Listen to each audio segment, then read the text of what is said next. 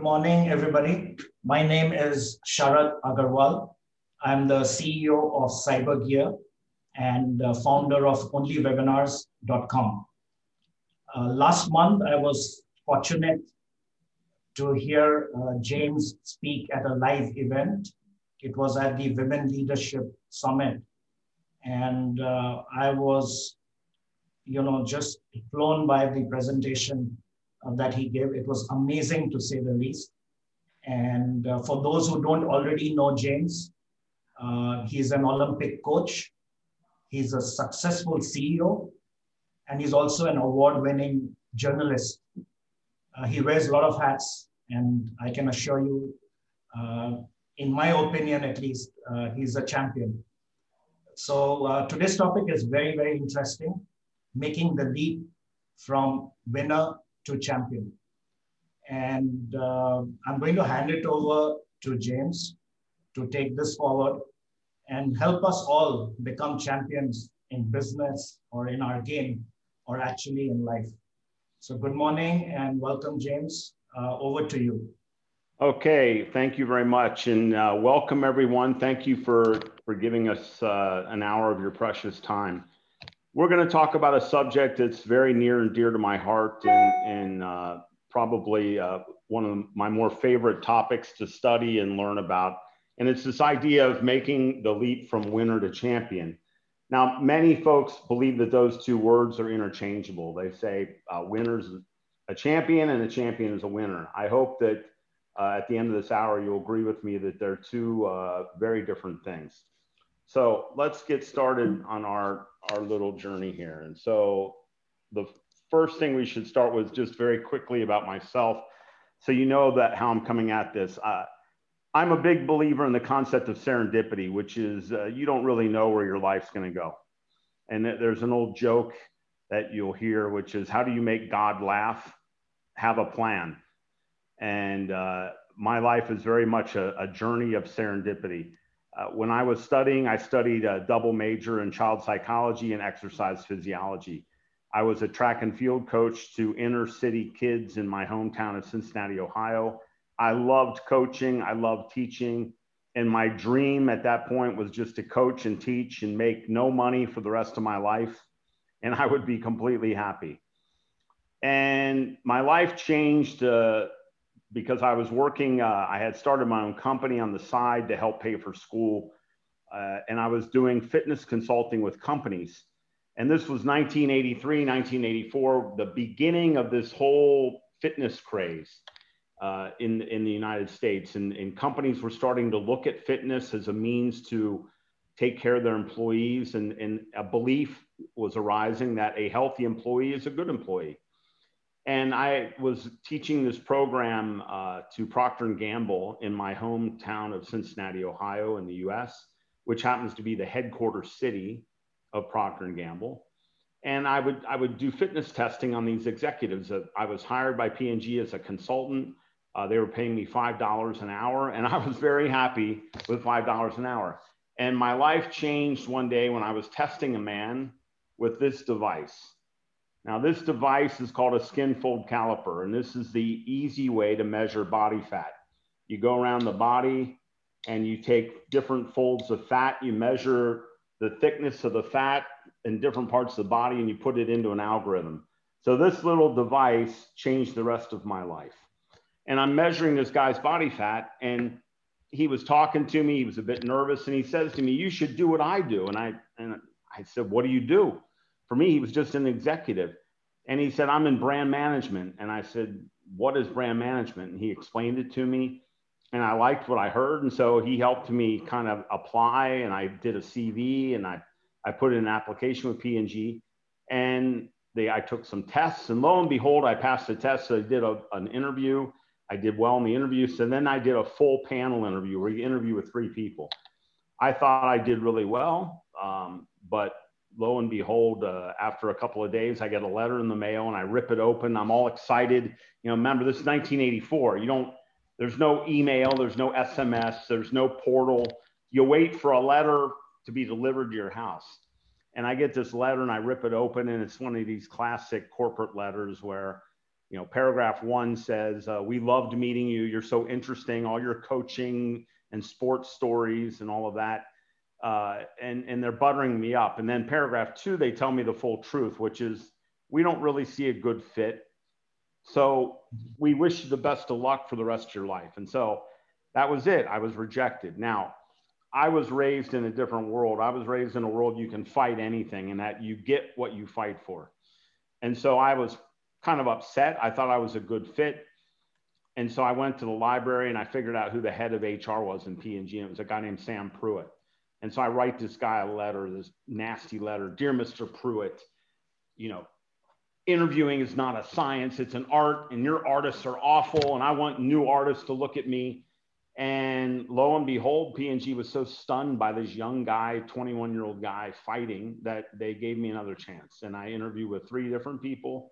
And then I got an offer to join P&G marketing. And I started in the US. And so I went from the gym to a marketing assistant job. Then I was promoted to assistant brand manager, then brand manager, and doing very well. And then I decided I wanted to go overseas and learn about the world. And so they sent me to Morocco and then to Poland. And then my first CEO assignment was running the Near East, which is actually the region I'm back running today, a region I love, which was Levant, Jordan, Lebanon, Syria, Palestine. I also had Israel as well in that business in a whole unified unit. And then I was back to Poland and Baltics, and then I ran the paper business in Europe, and then I went to the Philippines, and then I left P&G after 25 years. I went to Coke. I was the CEO in West Africa, based in Lagos, Nigeria. I did that a couple of years, and back to the Philippines, and then I'm currently in my present job as the CEO of Fine Hygienic Holding. And that's kind of the story. And I never have left the field of sports. I continue to coach from the U.S. junior national team to various Olympians in different countries. When I would move to a developing market, say like a Nigeria or a Philippines, where they couldn't afford coaches, I would coach for free and help the athletes and take some of their athletes to the Olympic Games, as a believer that sports can build not only individuals, but nations. And it's a form of nation building. And there's been studies that show that the Brazilian economy, for example, correlates very highly to how their football team does. And when the Brazilians win the World Cup, the consumer sentiment is so strong that it builds the economy. And you see what the Chinese did in 2008 for the Olympics. They invested $68 billion to announce China has arrived on the world stage, and it was a very successful investment for China. And so I believe in sports as a nation building tool. And so, I've been able to give back to countries that I lived in by helping their Olympic programs, helping their national sports programs, mainly in the world of track and field. So what you're going to see here are lifting from athletes in the world, examples of things. These are all athletes I've worked with. I all know personally. I know very well. So I'm not just lifting examples of people. These are all people that I know, on a very close basis. And so without any further ado, let's get started. And the first person, let me go back on this. Jumped ahead for some reason. Okay, the first person we're going to learn from that kind of sets the stage on this is a wonderful, amazing athlete and woman by the name of Nadia Comaneci from Romania. Now, it's showing how old I am, because often when I talk to groups about Nadia and I say, who knows who she is, it's never more than 10 or 20% of the hands go up. But she's considered the greatest of all time female gymnast up until, and maybe even including Simone Biles, the current Olympic champion. And what made her famous is that she was the first person to ever score a perfect 10 in gymnastics in the old judging system, when they would rate you on a scale of 1 to 10. And it was so interesting, when she got her perfect 10, it showed up on the scoreboard as 1.0, because no one ever thought it was possible to get a perfect score. So the scoreboard stopped at 9.99. So when they put 10 up, it became 1.0. This happened first at the 76 Olympics in Montreal, where she won 5 gold medals and was kind of crowned the greatest of all time. So to kind of give you a little bit of context and bring us back in time. Let's take a quick look at a clip from the 76 Olympics, Nadia Comaneci's first perfect 10, which was on the uneven parallel bars.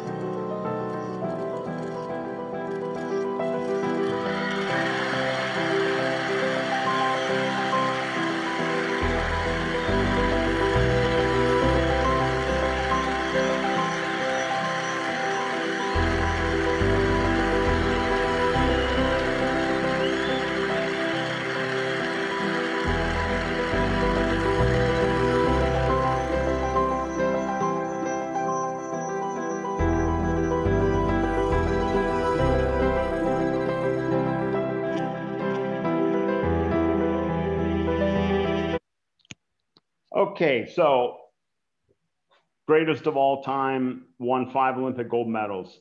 A number of years ago, I had Nadia come, and do a favor for me and come and speak to my team in the Philippines. And there will be 3 times in this talk I'll say this was a life-changing moment for me, and this is going to be the first one, where you hear something that's so profound, that you learn something new that's so amazing that it impacts you deeply and it changes the rest of your life. And this moment changed the rest of my life.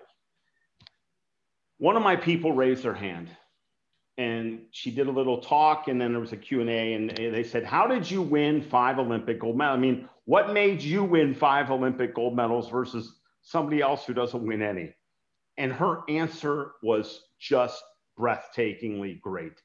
And she said, I've observed something. There's only 3 kinds of people in the world. There's only 3 kinds of people walking the streets of Dubai or wherever you are today. There's only 3 kinds of people in a company. There's only 3 kinds of people in a gymnastics gym. And when she said that, I thought about it, and I thought it was kind of funny. In P&G, we had a 3-level rating system: outstanding, strong, and unsatisfactory. Then I went to Coke, and they had a 3 rating system, which was about the same. Then I go to BAT, and they had a 3-level system. And now in Fine Hygienic Holding, we have a 3-level system. It's always the same: outstanding, satisfactory, or strong, or solid, and then some kind of unsatisfactory or needs improvement or whatever. But it's always these 3 levels. And I thought that was kind of interesting. And she said, in a gymnastics contest, here's the 3 kinds of people I noticed in a gymnastics gym. Let's assume the coach goes to all the athletes and says, I want you to do 10 repetitions of your routine on the uneven parallel bars. Do 10 repetitions. Now, the coach can't watch 50 people at once. So there's an honor system here. When you say do 10, he's got to believe that you want to do 10, that you want to be the best. And she said the first kind of person, they don't do 10, they do 7, and they stop. And they say, nobody's going to know I didn't do 10. 7 is better than 0. 7 is good enough. And I'm just going to do 7, and that's all I'm going to do. And nobody's going to know better, and I'm not going to get in trouble. And this is the way it goes. And she said, those kind of people are the losers in life, because they never deliver what they're supposed to do. They always cut corners, and then they make excuses, and they somehow justify it. And the minute she said it, it was fascinating, because I would have these people who miss profit target, they miss their sales target every month, and they always got excuses that they're still great, even though they never make the number. So you say do 10, they do 7, and they say, well, it's good enough. It's better than nothing. And those are the worst salespeople that I have in my company. She said, that's group 1. Group 2 are people, the coach says do 10, they do exactly 10. They do exactly what they're told to do. And she said, these people are winners. They'll win sometimes. They'll win sometimes, but not consistently, but they'll win from time to time. And she said, the third people are the champions. And those are people like me. Every time he asked me to do 10, I never did 10. I did 15. And that's why I won 5 gold medals, because I was the only person in that gym that ever did more than was demanded of me. And then it hit me again. I've got a very few, my greatest employees in any company I've worked in or been the CEO of. There's those few employees that every time you ask them to do a number, they always beat the number. They just beat the number. They're just better and they over deliver. And these are your champions. And so when you bring in, and these are the people that win time after time after time. So you look at a guy here like Michael Phelps, covered in medals, Olympic medals, more Olympic golds than anyone in history. He's won more than most countries have in their lives, in their lifespan. I mean, just 2 days ago, the Philippines, a country I love, and I've been coaching for their Olympic team, they just won the first gold in the last 97 years. So, and that's a country of 107 million people. So, look at it. You've got a guy like Phelps. He's won more gold medals than most nations have ever won. Pretty impressive performance. And that's the difference between a winner and champion. The champion does 15, the winner does 10. The winner wins occasionally, the champion wins time to time. So that's the difference. The winner wins from time to time. If in the business context, they grow modestly, the champion wins time after time. And when they grow big. They don't grow 2%, 3%. They grow 20%, 30%.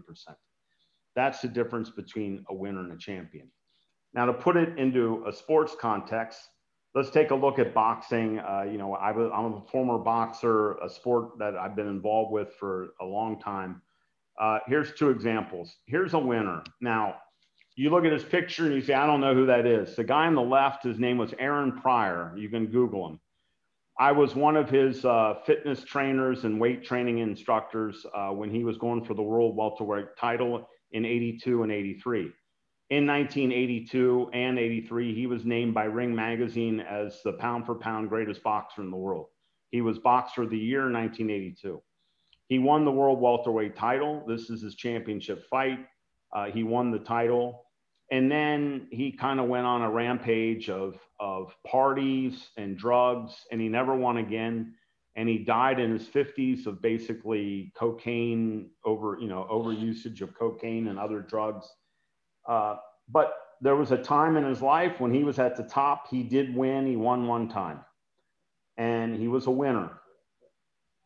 But it was a brief, bright light, shining light of when he won, and then he never won again.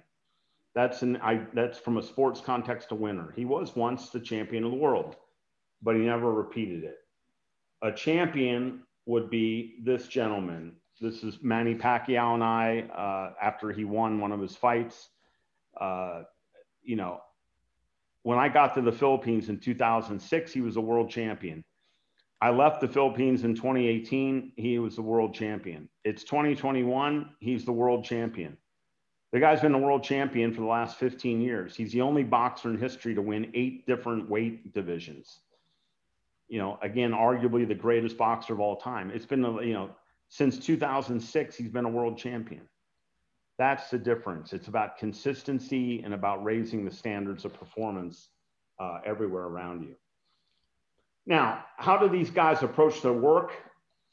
It's a good question. And there was a study done in the 1980s of champions in athletics across the globe. This study was published in the US magazine Sports Illustrated. I consider it one of the most definitive studies ever done on what makes people truly champions or what makes great people great. And they looked at great sports teams, the teams that win consistently. They looked at the Bayern Munichs and the Manchester Uniteds, and teams like that. At that time, the Los Angeles Lakers. They looked at individuals, the people like a Roger Federer or a Rafael Nadal or a Novak Djokovic, all winning 20 Grand Slams. They didn't look at the guy who won 1. They look at the guy that won 20. They look at the people like a Serena Williams. They look at these types of individuals and they studied the differences. And it was a group of psychologists and sociologists. And that study was a landmark study because sports can certainly learn from business. I'm involved in the sports world. There's a lot of mistakes made. Money management can sometimes be a complete disaster. Sports can learn from business, but you know what? Business can learn from the sports. And that's the context here, which is What did they learn about sports champions that can be reapplied to business? And they came up with 5 fundamental differences between winners and champions.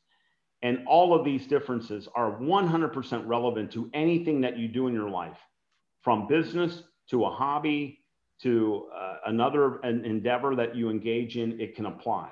And so let's go through these 5 principles of separating winners and champions. The first principle is about the game that's played. Now, every sport and every business and everything in life, there's a game that you got to know how to play. I mean, everything in life. So if you take like my business as an example, there's a game. The game is come up with a good product, get it priced right, get it on the shelf, have good marketing, and good things will happen to you. Consistent product, consistent quality, consistent availability, good marketing. That's the game plan to win in FMCG. Every business has a game plan, a way to play the game. Every sport has a way to play the game. You watch the Olympics are on right now. Watch the swimming. They all will do the same thing. They dive in, they stay underwater, they flip their legs a certain number of times. And, watch all of that. They're all running the same game plan. Now, what happens with this game plan is the winners play that game well. The losers don't even play the basic game well. The losers are completely out of it. The winners play the conventional game well. But what does the champion do? The champion completely changes the game to their advantage. They innovate. They come up with a new way of doing things, and they change the rules of the game completely. That's what the champion does. Now, in a sports context, there's nobody better to learn this from, and I learned from them, my old friend, Edwin Moses. Again, it probably ages me a bit because he was back in the 70s and 80s, but he was considered one of the 50 greatest Olympians of all time. He ran a race called the 400-meter hurdles. This is Edwin and I when we went to the World Cup together in South Africa in 2010. This is he and I at the UK-US match in South Africa.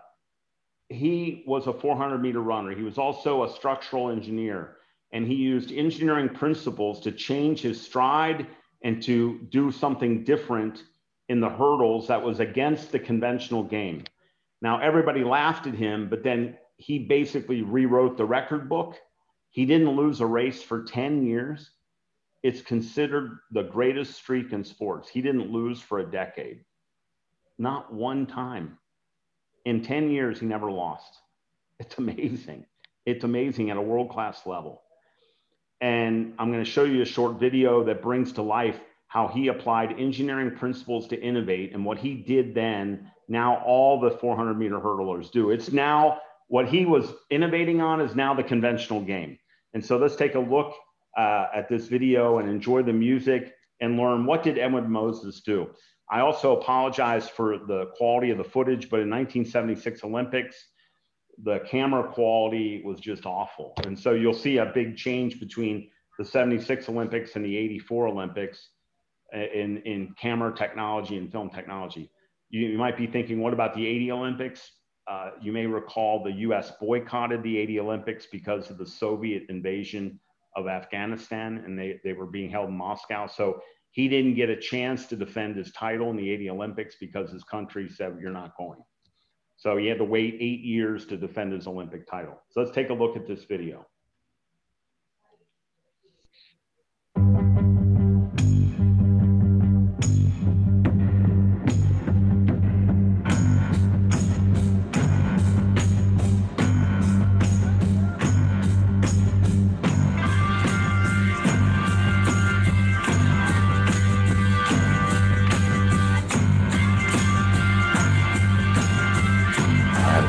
Events in 1976 for the Olympic trials, 400 meters, the 110 hurdles, and the 400 hurdles.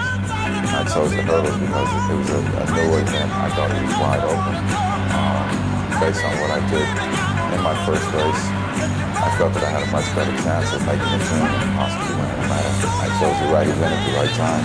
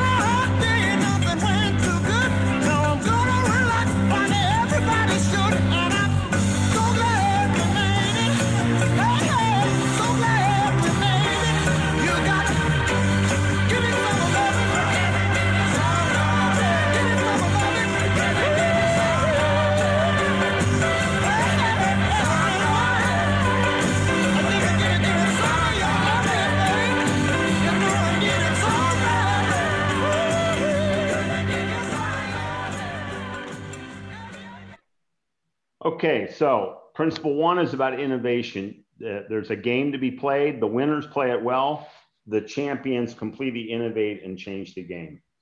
Principle number two is about risk taking. Now, the winners take some risks, but they're modest, and they will often do what's called acknowledging reality, which really irritates a lot of people, especially people like me, you know, that are like at leadership positions.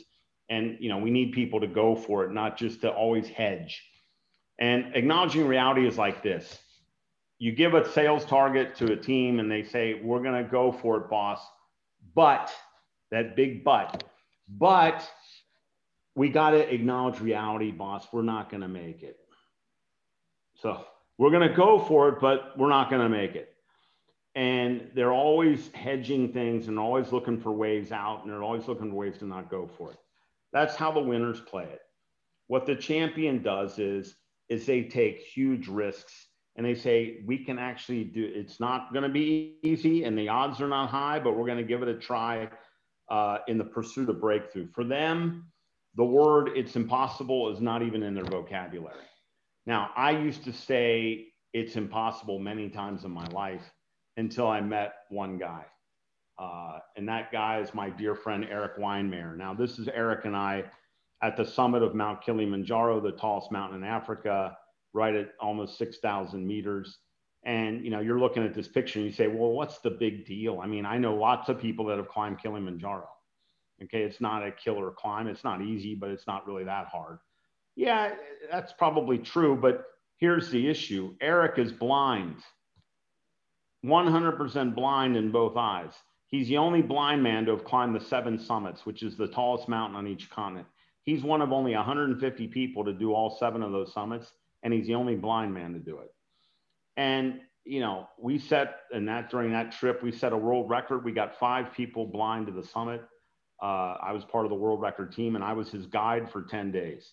Now, in 10 days on a mountain with someone in the tent together, you learn about them. And you know, I'll tell you an interesting day about him. We did the harder route up Kilimanjaro. There's multiple routes. There's one called the Coca-Cola route or the Marangu route. It's a bit easier. It's more hiking than climbing. Then there's a harder route called the whiskey route or the Machame route. We did a modified Machame because we wanted to prove to people that blind people could do even the hard climb. And we had a TV crew with us from Japan, and we wanted to make sure that we didn't make this look easy, that everybody had respect for these blind climbers. And we were doing a free climb on a rock face, and we were roped in, and I was roped to him, and then the ropes were locked in onto the face of the wall. Now you think, well, when you fall, there's no problem, the rope catches you, but the fall hurts. I mean, when these ropes snap, when you fall 5-6 meters and then get stopped on a rope, it hurts. I've fallen many times. It doesn't feel good. You don't want to fall. And we're on this rock face, and I'm supposed to help Eric. And the way I help Eric is I'm above him and I'm on the rock face, and I'm supposed to kind of look down and yell out using a clock face. I would yell out to him where a handhold might be. And I would say, like, Eric, reach to 10 o'clock or reach to 2 o'clock, and you'll find a bigger rock to hold on to. And, you know, we were doing that, and I was pretty scared. You know, I mean, I'm not the greatest climber in the world. I'm decent, but I'm not the greatest. And you know, for me, it's already hard, let alone I got to guide this blind guy up the rock face. And a few times on the rock face, I'm there holding on, and I close my eyes to kind of see what his world's like. It is terrifying. I am scared to death. And I just can't believe this guy's doing this. I mean, everything's black, and you're on a rock face, and you can fall big time. And so that night, we're in the tent. And we'd had dinner, and we're in the tent, and there's nothing to do. You're not watching TV. You're not on your computer. There's no internet. There's nothing. You just talk. It's the old days. And I say to him, I got to ask you this. How do you do it? And his answer, this is number 2, changed the rest of my life. Changed me forever. He said, Jim, I'm a blind mountain climber, but so are you. We're all blind mountain climbers. Everybody on this call is a blind mountain climber. What does that mean? It means life is about reaching into the darkness in the hope the hope that you will find a higher handhold. Now, sometimes you don't find a higher handhold and you fall and you got to start over. But sometimes you grab a higher handhold and you pull yourself up higher. And he said, that's what life's all about, reaching into the darkness. And I realized, like, why did I even take the job in Dubai? Why did I leave the comfort zone of Philippines? Because I wanted to reach into the darkness and see if I could grow and go higher. You can't grow if you don't reach into the darkness. And it was just so profound. And he said, so, you know, Jim, I'm really a blind mountain climber. But he said, you know, rhetorically, so are you, and so is everybody else. And he goes on to say, there's only 3 kinds of people in the world. And I started laughing because this was after I'd been with Nadia. I started laughing. He said, there's only 3 kinds of people in the world. He said, you'll see them on a mountain. He said, there's climbers. These are people that keep reaching into the darkness and going higher. He said, that's group 1. Group 2 are campers. They get to a certain height and then they camp out and they say, I don't want to go any higher on the mountain. And he said, the third group are quitters. They turn around and go back down to the bottom. And I just laughed. He had a whole different way of explaining the 3 kinds of people: climbers, campers, and quitters. And that changed me forever. And one of the reasons I sit in Dubai today in a new company is at the age of 55, I still wanted to take risks and try new things and move to a country I'd never lived in, work for a company I'd never worked for, work for people I didn't know that well, and take those risks. This is what life is about. You got to reach into the darkness, and you might fall. You might, but you also might get a higher handhold and pull yourself higher. And that's what it's all about. And that was learning from the great Eric Weinmeier, the only blind man to do the 7 summits. The next principle, principle 3, is about what happens after you win. So the winner wins, and like Aaron Pryor in the boxing example I gave you, they let off the gas and they say, I did it, I won, I finished. They relax and they relish their victory. The champion never forgets the Sisyphus principle of life. What is the Sisyphus principle of life? It starts in Greek mythology. Sisyphus, in Greek mythology, was banished by the gods as punishment for his crimes to roll a big stone up to the top of the hill every day. At night, the stone would roll back to the bottom, and then the next day, Sisyphus had to push the same stone up the same mountain again. At night, it would come back down, and he was banished to a life of rolling the same stone up the same hill over and over again. Now, whether we like it or not, we are all Sisyphus. What this means is you got to re-earn your pay every day. You can't live on the past, and you can't live on what you did. And I see people do this all the time. When you ask people, ask me the question, you know, I'm 58 years old now. You ask the question, why do these guys in their 50s, they have these amazing careers and then they get fired? There's only typically 2 explanations for that. Explanation 1 is a sex scandal. Okay, like the CEO of McDonald's is fired for, you know, an illicit affair with an employee. The CEO of Boeing, the same thing. They're getting fired for dumb decisions, you know, and making mistakes on ethics. But that's not the biggest reason. The biggest reason is the Sisyphus principle. Because the 50-year-old guy, what does he do? He says, hey, I was a superstar once. I was great. I can live off that. I was a star in my other company. And they never realized in the new company, nobody gives a damn whether you were a star or not. You got to earn it today. You got to re-earn your pay. And athletes understand the Sisyphus principle better than anybody. So I'm in the Philippines. I'm the CEO of P&G. I go and visit this distributor down in the south, down in Davao, and the distributor is not doing a good job. And after 2 days with this guy, I come to the conclusion we got to fire him and give it to another distributor. They're just not hungry anymore. And so we send the guy a termination letter, and he gets the letter and he blows up and he calls me up and he says, I'm coming to Manila. I want to see you. I said, sure, you're welcome to come. So he shows up in my office in Manila, you know, a few days later or a week later. And he says, I just want to show you some things. And I said, okay. And he opens up his briefcase and he takes out this plaque that was in a frame and it had been hanging on the wall, obviously in his office. And it said, P&G Distributor of the Year, 1992.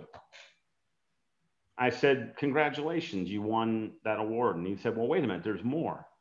And he reaches into his briefcase and he takes out almost the same certificate. And it says P&G Distributor of the Year 1998. And he said, I'm 2-time Distributor of the Year in Procter & Gamble. How can you fire me? And I looked at him and I said, it's very clear you've never played a competitive sport in your life. This was 10 and 16 years ago. You want to live off of an award you won a decade ago? It's 2008, pal. You got to re-earn it every day. I mean, let's take an Usain Bolt. Let's take sports. Let's take sports. Let's take football. Who won more World Cups for Brazil than anybody else? Pele. If I play this logic out, Pele should go to the Brazilian team and say, hey, you should play me. I know I'm 85 years old, but you should put me on the team. You owe me because I won 4 World Cups for you. Or Usain Bolt, who's not in these Olympics. This is the first Olympics since 2004. There's no Usain Bolt. He goes to the Olympic Committee and says, hey, I won 2008, I won 2012, I won 2016. So you know what, for Tokyo, just give me the gold medal. I earned it because I won the last 3. What would you say to him? You would laugh. You would say, no way, pal. You got to rerun your race. You got to re-earn it. But I'll be damned if we don't have people in business that completely forget this all the time and they think they can live off the past and tell me stories about how great they were when they worked for company X. I don't care how great you were. You got to earn it today. And that's the Sisyphus principle. Putting this into very simple words that bring it to life. Success is never owned, it's rented. And the rent is due every day. If you, on this call, if you have an attitude that every morning when you wake up, you got to re-earn your pay, you're going to have one amazing career. You're going to have a mind-blowing career because you'll never let up. And this is the secret. I still wake up every day. I'm 36 years in business. I've been in business longer than most of my people have been alive. And all kinds of awards and all kinds of plaques and all kinds of CEO of the year and blah, blah, blah, blah, blah. Nobody cares. It's what are you going to deliver today? If every day when you wake up, you say, I got to re-earn my pay, you're going to have one amazing career. But the day you start thinking there's a credit system and you can live off the past, you're going to get fired. You're going to get fired eventually because there is no credit system in life. There's none. You got to re-earn it. I have to wake up every morning with my wife and be a great husband to her every day. I can't say, I was a good husband 10 years ago. You cut me a break. I'm allowed to be mean to you now. It doesn't work like that. You got to re-earn this every day. Next principle comes from one of the greatest Filipino athletes that you've never heard of, a man by the name of Payang Nepomuceno. You haven't heard of him because his sport is bowling, rolling the ball down and hitting the pins. He holds many world records, including the only man to win a world championship in 4 different decades. He won his first world title in '77, then he won in '86, then he won in '99, and then he won in 2004. He won over a 40-year period world titles in bowling. And I learned a very valuable lesson from Payang, which is this. When it comes to the fundamentals, every job and everything you do in life has fundamentals. The winners are good at the fundamentals. The losers don't even have the fundamentals. Fundamentals, for example, in the world of sports, the key fundamental is fitness. No matter what the sport, fitness is important. Now, it's important to varying degrees, but you got to be fit. So the winner is going to have good fundamentals, but the champion will master the fundamentals. And let's go back to this bowler. Now, you may not even be thinking fitness is important to bowling, but it is. It's still a sport and fitness matters. So let's look at this fundamental of fitness. Here's an article from 1994, right before the Asian Games or the ASEAN. This is like the Olympics for Asia, which the UAE and all of our countries in this region compete in. The title of the headline says 28 ASEAN vets are out of shape. That means that 28 people on the national team across all sports. This could be basketball, this could be track, this could be weightlifting, this could be swimming, All these sports, you got 28 people are rated out of shape. And the taxpayers of the Philippines are going to pay to send them to these Asian championships. That's kind of embarrassing. But you look at the cutout. The cutout says the medical staff, however, gave 3-time World Cup champion Payeng Nepomuceno the highest overall rating. For a sport that doesn't require as much stamina and power as other sports, Payeng passed all the tests remarkably, said Reyes. So let me get this straight. On the Philippine national team, going to the Asian Games, across all sports, from marathon running to weightlifting to everything, the best fit athlete was the bowler. A bowler was their most fittest athlete. Now, that's not to poke fingers at the other athletes, but it's to say how much this guy mastered his sport. Now, on the anniversary of his last World Cup title, when he was 57 years old, because Payeng's now 63, when he was 57 years old, they wanted to do a photo shoot with him with the Guinness Book of World Records and his last World Cup title in his hand. And, you know, the photographers were stunned. And here's the picture they took of him, a 57-year-old man bowler who's still competing and still in training. That's a 57-year-old bowler with a six-pack, with muscle, taking care of himself. This is why the guy won for 40 years, because he mastered the fundamentals. Fundamentals are in every job, whether it's effective communication, effective presentation, great writing, financial analysis, mastering marketing skills, mastering selling technique, mastering persuasive selling format. These are all fundamentals. The winners are good. The champions master those fundamentals. What you have to do is ask yourself, what are the fundamentals of my job? What are the fundamentals? And then become the best at them. Become the best. This is what separates the winner from the champion. And the final principle has been rated by the people that did the study as the most important thing of all. And it's this whole concept of mental state about how you view the world. Now, the winner will get into the final. So let's take the Wimbledon final or the World Cup final. And they'll say, they say to the TV cameras, I'm so happy to be here. I don't care what, I'm guaranteed a silver medal. I don't care what happens tomorrow. I'm just honored to make the final. You know, I get to call myself one of the finalists in history. I'm so happy, and I'm happy to be here. And I don't really care how it ends up. I'm still going to get a silver medal no matter what. These people rarely win the gold. The champion has a whole different mindset. They have what's called sense of the historic. It's a recognition of the big moments in your life when you don't fail, when you have to be perfect. Now, I'm not perfect. Nobody in this call is perfect, but we are capable of brief moments of perfection.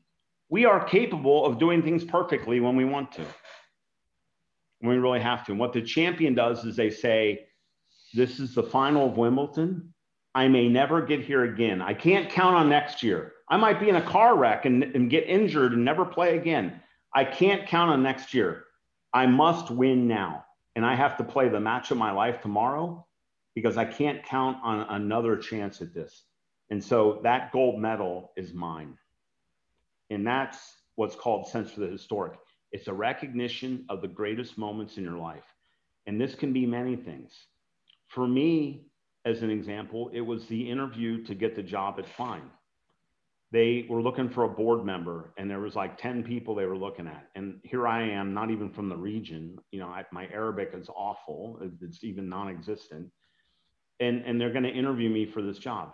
And I love the region, and I want to be connected to the region. So what do? I told my wife, I'm not losing this. I studied Fine for hours, 100 hours of study. I memorized everything about the company, everything about the family, everything about the chairman. I memorized and knew the company inside and out. When I went in that interview, they were blown away by my knowledge of the company. And they interviewed all the other candidates, and then they called and they said, you're our pick. That's sense for the historic. I don't spend 100 hours investing in every interview, but when I want the job that bad, I spend 100 hours. Sense of the historic is recognizing the biggest moments, biggest projects in your life, biggest challenges in your life. And on those, you don't miss. You're perfect. Now, I learned this from someone I've known since he was 13 years old, the great Michael Johnson. This is he and I at a coaching clinic in Poland the year that he retired from sport and running the 200 and 400 meters. Now, you may remember Michael for these kind of pictures. He was the guy in the 96 Olympics in Atlanta that wore the gold shoes. And the gold shoes was a big point of controversy because he obviously wore them before he won gold.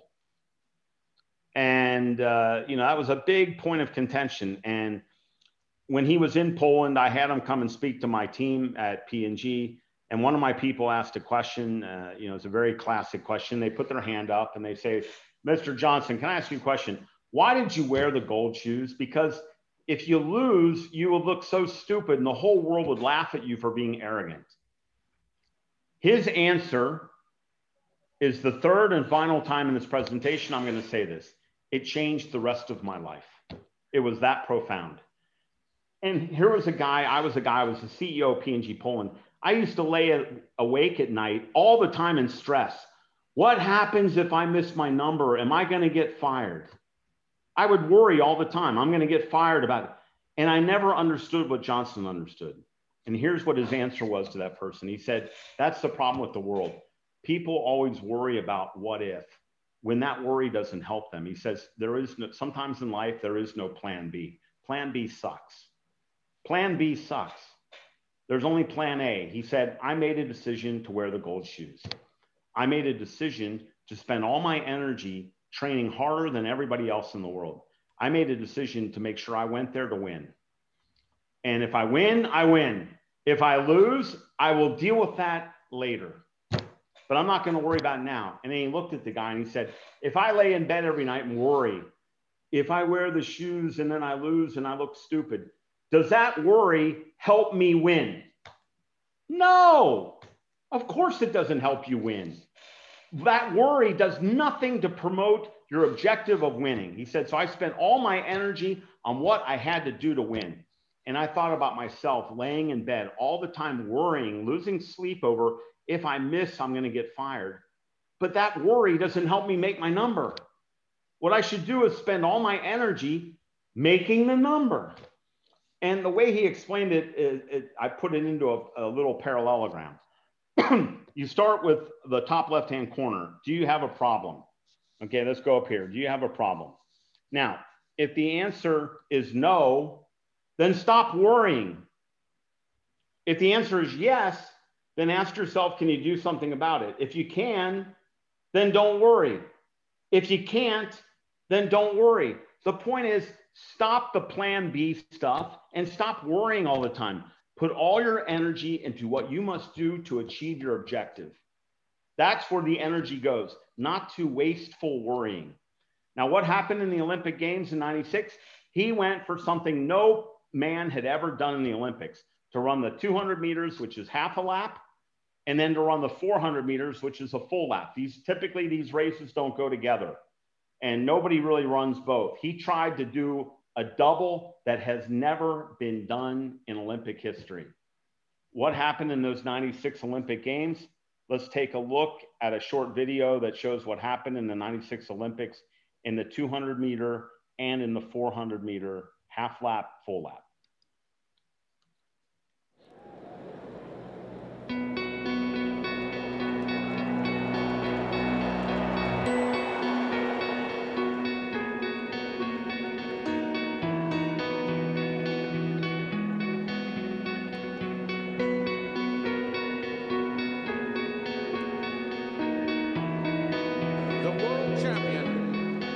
Record holder and 1996 Olympic 400 meter gold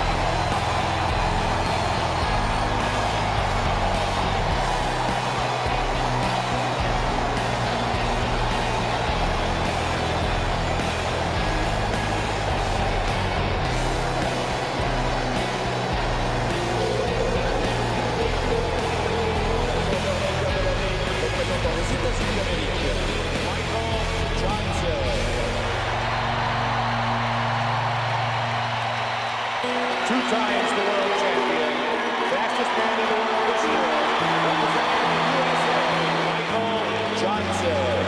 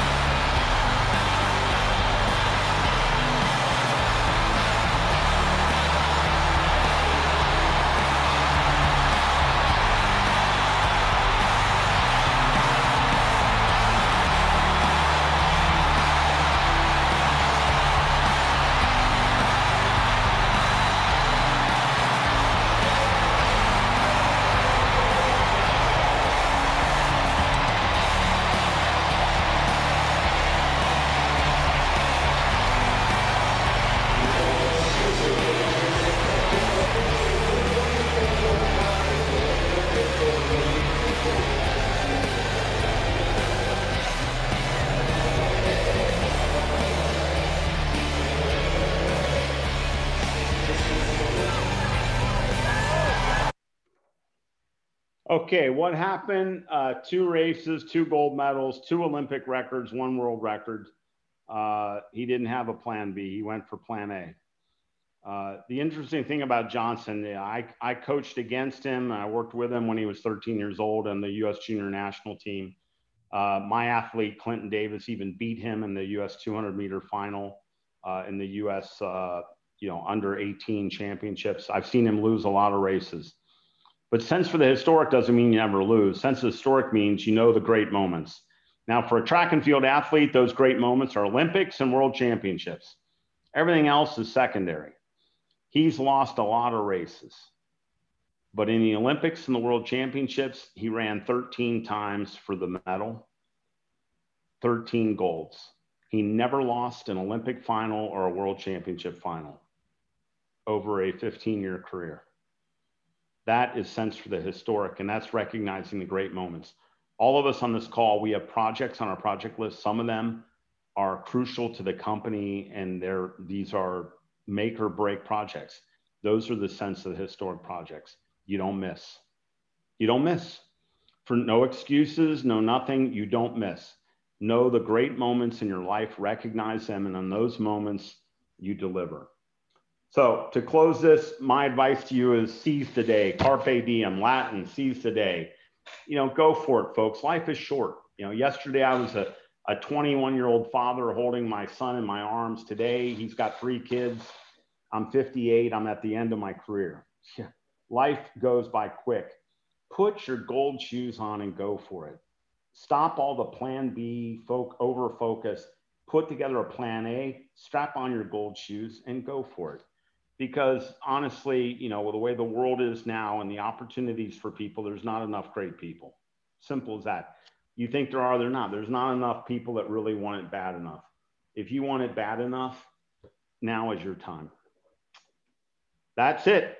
I hope that was helpful. I hope it's brought perspective. I will turn it back over to Sharad. And we can go into a Q&A, and I can stay extra as required. I apologize if I went over for 5 or 10 minutes, but thank you very much for your time and attention. Great, James, thank you. This has been life-changing, and I know I'm speaking for the participants as well. We have a few questions, and I'm going to shoot them right away.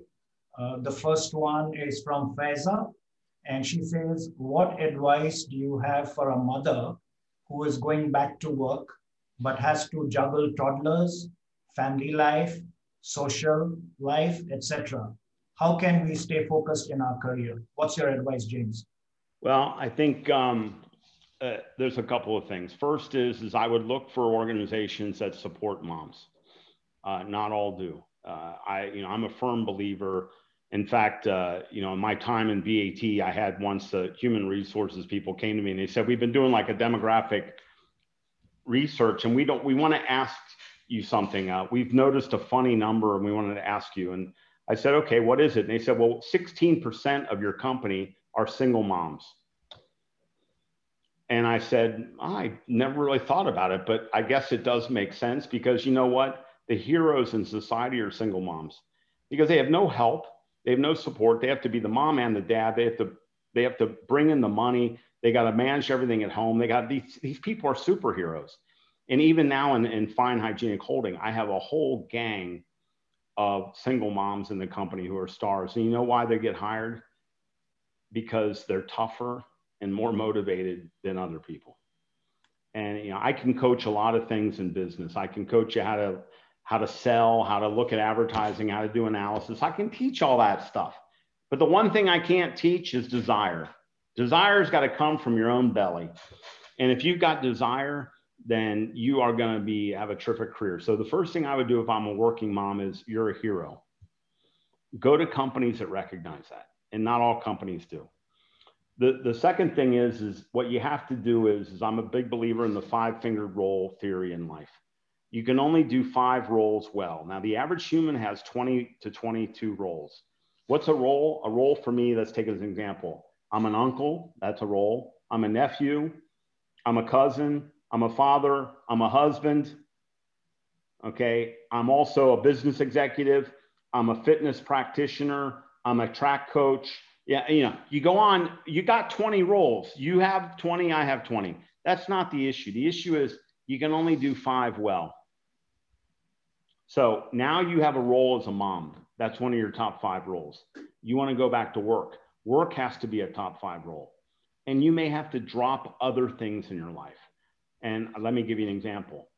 If I name my top 5 roles today, it's husband, father, CEO, fitness practitioner, and coaching and philanthropy. That's all I do.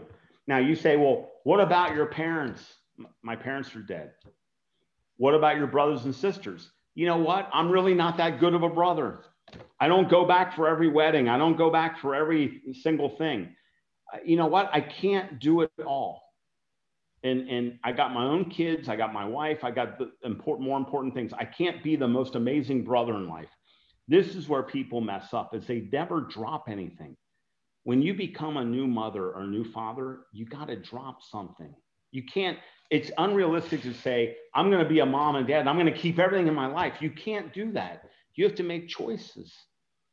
And life is about picking roles. And so what I would do is I would go back to work with pride at what you're trying to do. I would go to a company that is going to welcome you. And there are different companies out there.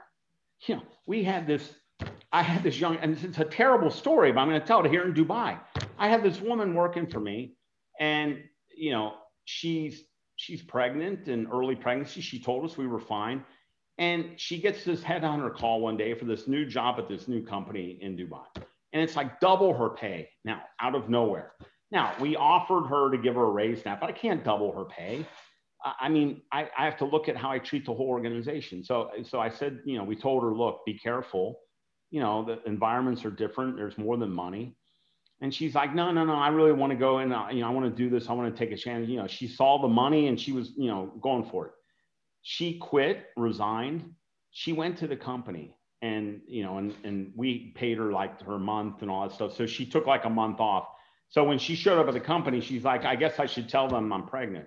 So on her first day in this new company, big multinational here in Dubai, she goes in and says, I need to just advise you guys I'm pregnant.